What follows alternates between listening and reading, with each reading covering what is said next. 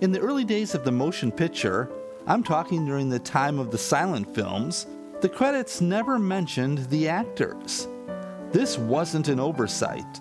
The studios didn't want the public to know the names of the players on the screen. In fact, this was something that the film industry feared: a movie star. The studio knew that once an actor became popular, that actor could demand more money. But they were fighting a battle they just couldn't win, for it was inevitable the moviegoers would eventually be attracted to a face. The first face to become known to the movie-going public of the United States was a woman known as the Imp Girl or the Biograph Girl. Her real name was Florence Annie Bridgwood, but the public knew her as Florence Lawrence. They're under the goddamn ground. Tell them about the Twinkie. What about the Twinkie? 500 years of democracy and peace. And what did that produce? The cuckoo clock. $2 multi-pass. Multi-pass. You know it's multi-pass. You're stupid minds. Stupid. The High Court may well sentence you to torture. Can you play the piano? I can, and sing at the same time. Listen. Well, hello there. My name is Jeff Kelly, and welcome to Celluloid Days, a podcast of film and film history. First of all, before I get started, I wanted to thank Nancy and Gordon Fry for filling in for me last month. I had so much going on that there was no way I could have done decent shows, so it was really nice for them to take over, and I think we all learned a lot during that month, right? Now, today's show. Today's show is a repeat of a show I did from my older podcast, Coffee with Jeff. Here's the thing. You might be saying, Jeff, you had a whole month to come up with the first show for August. Well, I had something in mind, all planned out. It needed quite a bit of research, but here's the thing. A little over a week ago, I developed COVID. Since the beginning of this whole COVID thing, I've been really careful. I've worn my mask and all that, and I was pretty successful until a couple of weeks ago. I happened to go to a party. Somebody was coughing. Somebody assured me it was only a cold, but I should have been more careful. I blame myself, and you might even be able to hear it in my voice. I'm not fully recovered. In fact, I took a test last night, and it still came up positive, so I'm still in quarantine. For about a week now, I've felt the effects of COVID. I only had like 3 days where it was really awful, where I just couldn't even function. But so the bottom line is I didn't have time to research the subject I wanted to do for today's show. So instead, I decided to repeat the story of Florence Lawrence, America's first movie star that I did back in 2019. I hope you don't mind. Next week, I should be able to do an all-original show. I am getting better, so anyway, let's go. Motion picture pioneer Carl Laemmle Sr. was presented with a testimonial scroll by Rupert Hughes on the occasion of his 30th year in movies. A gala studio party at Universal City was attended by great Hollywood figures. This is how they looked 25 years ago. Edward Arnold and Otto Kruger, Cecil B. DeMille and Jesse Lasky, May Robeson and King Bagot, Vinnie Barnes, Charlie Murray, a veteran of the silent screen, all joining in congratulations to Carl Laemmle. In 1984, a film was produced starring Dudley Moore called Best Defense. It did so poorly during test screenings that Paramount Pictures panicked and quickly attempted to figure out a way to save the film. Eddie Murphy was, at the time, one of the hottest stars on both TV and film. He had become a huge star on Saturday Night Live and then had 2 massive film successes with 48 Hours and Trading Places. So Paramount had a part written just for Eddie Murphy, which was to be spliced into the film. Murphy claimed that he was paid more money for about a week's work than he was paid for both 48 Hours and Trading Places. Paramount figured he was the biggest and hottest Hollywood star, so his name alone would save their product. Of course it didn't. The film was a big-time failure. But that shows you just how a name alone can attract a big paycheck. It wasn't always that way. There was a time in the early days of filmmaking that the big studios wouldn't allow actors' names to be known. They feared their actors becoming big stars because they knew the consequences. That changed with one person, a female actor. She is credited as the first film star in America. She was known as the Imp Girl or the Biograph Girl, and she made 300 films for various motion picture companies throughout her career. She was born Florence Annie Bridgwood in Hamilton, Ontario on January 2, 1886 to George Bridgwood and Charlotte Lotta Bridgwood. Her mother, Lotta, was a leading lady and director of the Lawrence Dramatic Company and went under the name Lotta Lawrence. By the age of 3, Florence was appearing with her mother on the stage, and by the age of 6, she was known as Baby Flo, the child. By this time, Florence's father and mother had separated, and Florence decided to take the name that her mother used on the stage, and began calling herself Florence Lawrence. As soon as she was able to memorize lines, she began to perform dramatic roles on the stage. One day, her mother found her crying in bed and asked what was wrong. Florence said she didn't think they ought to make people cry because people don't feel good when they cry.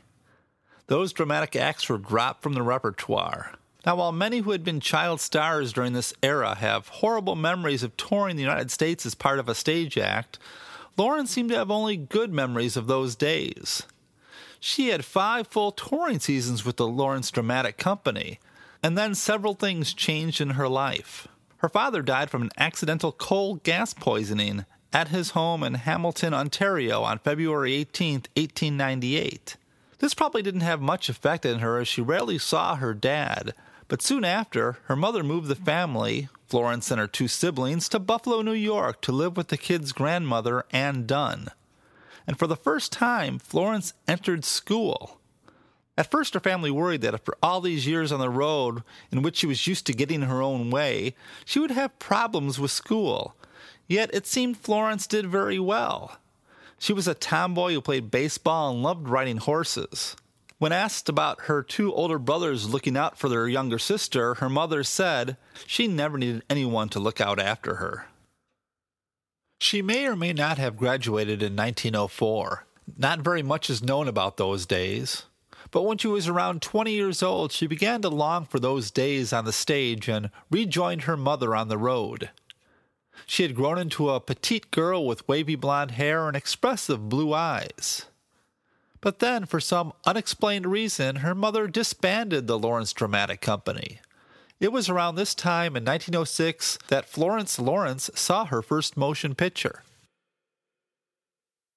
She didn't really enjoy her time in the theater as she found that things had changed since she was a child. But then, near the end of 1906, she and her mother heard that Thomas Edison Studio was looking for actors to be in their historical photoplays. The woman who would be known as the first movie star had hooked up with America's first movie studio. Her first acting role was to play Daniel Boone's daughter, while her mother was cast as Mrs. Daniel Boone. They were paid $5 a day for 2 weeks of outdoor filming in freezing weather. The film was called Daniel Boone or the Pioneer Days in America. When Florence first saw it, she was horrified, saying, "In one scene, I'm shown crossing a log over a stream and wearing high heels. Just think of the situation. Daniel Boone's daughter wearing high-heeled shoes. Why, in those days, girls were fortunate indeed if they possessed a pair of moccasins." After seeing herself on the screen, Florence became fascinated by the world of film and decided to work on becoming a better film actress. This concerned her mother, and she laughed when Florence told her she wanted to be a film actress because real acting belonged on the stage. Lotta begged Florence to reconsider, and for a while she did and returned to the stage. But then, during some downtime while they waited for a new play to start up, Florence got the lead as an Irish peasant girl in a Biograph Film Company's one-reel version of Dion Boucicault's The Chagrin. She returned to the stage, and after the play she was working on finished up in 1908, she went back to Biograph and made a total of 39 films with the studio. Now, while this might seem like a lot, one must remember that many of these were 1 or 2 reel films. They were made in a short amount of time, and some of them were as short as 9 minutes long. Harry Stoller was an actor with Biograph, and he soon met Florence, and the two became great friends. Stoller was a longtime friend of David Work Lawrence Griffith, better known as D.W. Griffith. They knew each other from their days when they were broke and working in the theater. When Stoller took a job with his old friend D.W., who was just starting to direct pictures over at Biograph, Harry found that Griffith was looking for a unique actress to be his regular leading lady.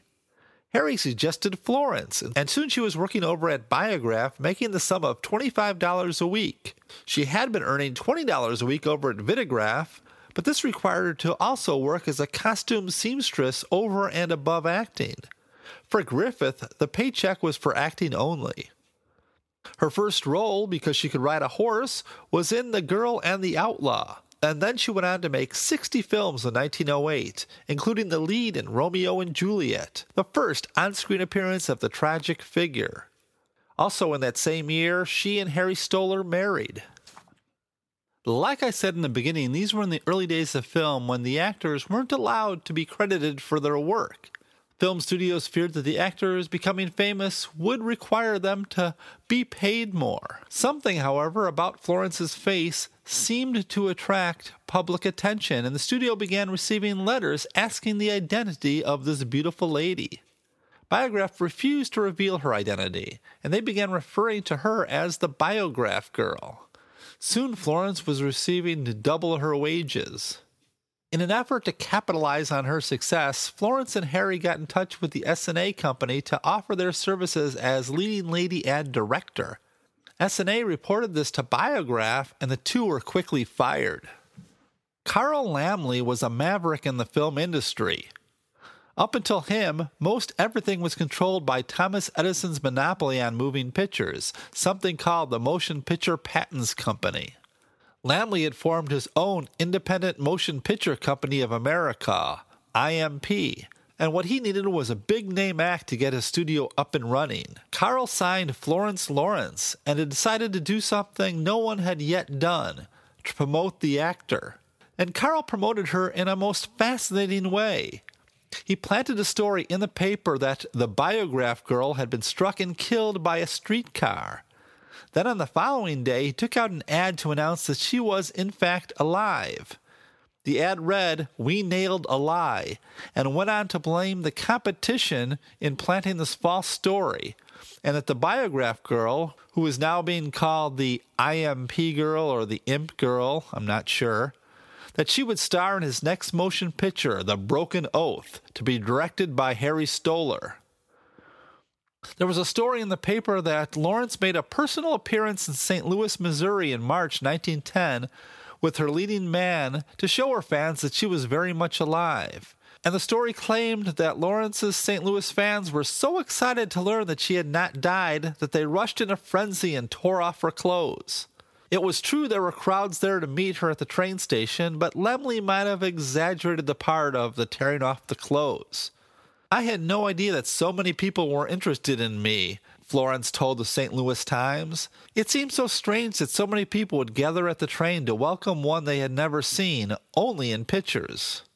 When Florence Lawrence became a household name, it started the whole Hollywood star system.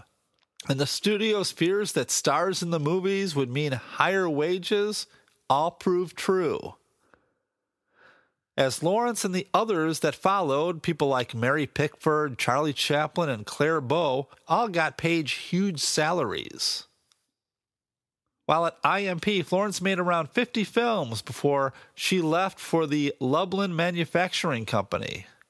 It was fellow Canadian, the 18-year-old Mary Pickford, that took her place as IMP's star. In 1912, Florence and Harry made a deal with Carl Laemmle, forming their own company called the Victor Film Company, with the studio being built in Fort Lee, New Jersey. With this new deal, they had complete artistic freedom, and Florence was paid $500 a week, while Harry got paid $200 a week for his directing. Now, in 1912, this was a lot of money. And a year later, the couple sold the studio to Carl Laemmle as part of his new venture, Universal Studios. This was probably the happiest time for Florence, as she was able to realize a lifelong dream, and that was to buy a 50-acre estate in Rivervale, New Jersey. And then, as Florence began to make films for Victor under the Universal umbrella, her marriage began to fall apart. Some say it began after a rude comment Harry Stoller made about his mother-in-law. I would assume there was more to it than that, but Florence left Harry on August 6, 1912. Stoller set sail for Europe, but he wasn't ready to let the marriage end. He began writing her love letters. One such letter went like this: "Shall I come to New York? Will you give me a job with the Victor?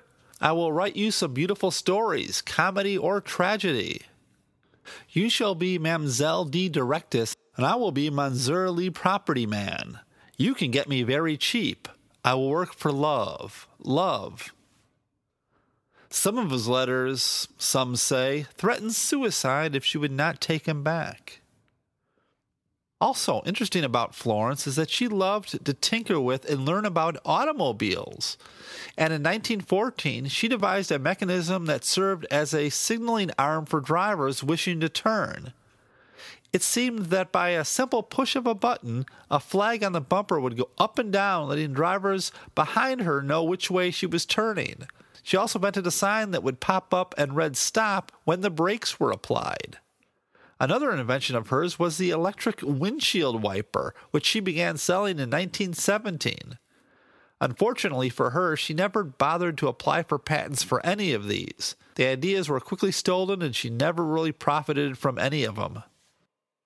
So anyway, Harry's letters seemed to have worked, and he was soon back with Florence, and she announced her plans to retire from acting.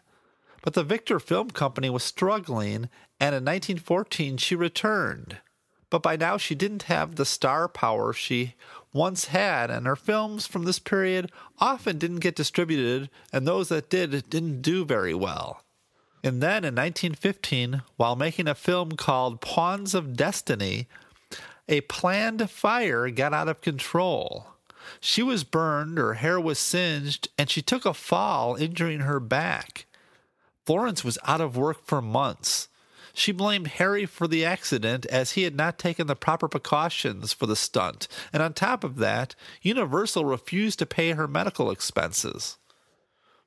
In 1916, she came back to make another film, but this resulted in a relapse. She was paralyzed for 4 months. By this time, her marriage to Harry Stoller was over, but he died of a stroke before they became officially separated. Not only was she Hollywood's first big movie star, but sadly, it seemed that she was the first to see her star fade and be forgotten. Over the years, she attempted to stage comebacks at various times, but found the public just didn't care about her anymore. Or maybe they just didn't remember her.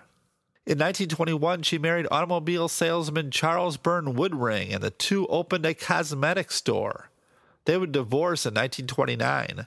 By now, her career was reduced to non-credited bit parts. The downward spiral continued as her mother, whom she was always very close to, passed away in 1929. She made a lot of money during the height of her career, but over the years, she made a lot of poor business decisions, and she lost most of it. The stock market crash of 1929 didn't help either. The cosmetics store shut its doors for good in 1931. She got married a third time to an abusive alcoholic named Henry Bolton, and he beat her severely. The marriage only lasted 5 months. In 1936, MGM offered aging silent film stars $75 a week to appear in small parts, and Florence worked for MGM until her death. In the 1932 Barbara Stanwyck film, So Big, she can be seen in a small part with a line or two of dialogue. In mid-1937, Lawrence was diagnosed with a disease that her doctor described as a bone disease which produces anemia and depression. She became terribly depressed but attempted to keep working. And then one day, on December 28, 1938, Lawrence called in sick to the MGM offices. She was found in her home, barely alive after ingesting cough syrup and ant paste. She was rushed to the hospital but died at 2:45 p.m. She left a suicide note to her housemate, Bob Brinlow. It stated, "Dear Bob, call Dr. Wilson. I am tired. Hope this works. Goodbye, my darling. They can't cure me, so let's go with that. Lovingly, Florence. P.S. You've all been swell guys. Everything is yours. Her funeral was paid for by the Motion Picture and Television Fund. Her grave was unmarked until 1991, until a British actor who chose to remain anonymous paid for a memorial marker, which reads, "The Biograph Girl, the first movie star." Florence Lawrence was only 52 at the time of her death. At the grave of D.W. Griffith in Crestwood, Kentucky, Mary Pickford leads beloved stars of the silent screen in homage to their greatest director. With Miss Pickford are Screen Directors Guild President Albert Rogel, Mrs. Griffith, Lillian Gish, star of Griffith's monumental film Birth of a Nation, and Richard Barthelmess. On behalf of the motion picture industry, so many of whose innovations Griffith pioneered, the stars he made great pay tribute to a great director. And that was it, a show from 2019 that I did. It was funny. I listened back, and at the very end, I apologized to the audience because apparently I was just getting over a really bad cold when I made that show, and it's just odd that now I'm getting over a really bad case of COVID. If my voice sounded a little weird, that was the reason why. Anyway, I want to thank everybody for listening. I apologize for not having something new, but like I said, I'll be back next week. Now listen up, I have a Facebook page. I would love to read your comments on it or get suggestions for movies I should watch. It's called Celluloid Days. I wish you would join us. I also have a Twitter account. It's at celluloid_days. Please follow us. I would be grateful. And I'm always looking for film suggestions. The more strange and unusual, the better. My email address is daysofcelluloid@gmail.com. Daysofcelluloid all being one word. Feel free to email me for any reason, even if it's just to say hi. And if you could leave me a review, hopefully a good one, at wherever you stream this podcast, I'd be forever grateful. They're under the goddamn ground. Tell them about the Twinkie. What about the Twinkie? 500 years of democracy and peace. And what did that produce? The cuckoo clock. $2 multipass. Multipass. You know this multipass. Your stupid minds. Stupid. The High Court may well sentence you to torture. Can you play the piano? I can. And sing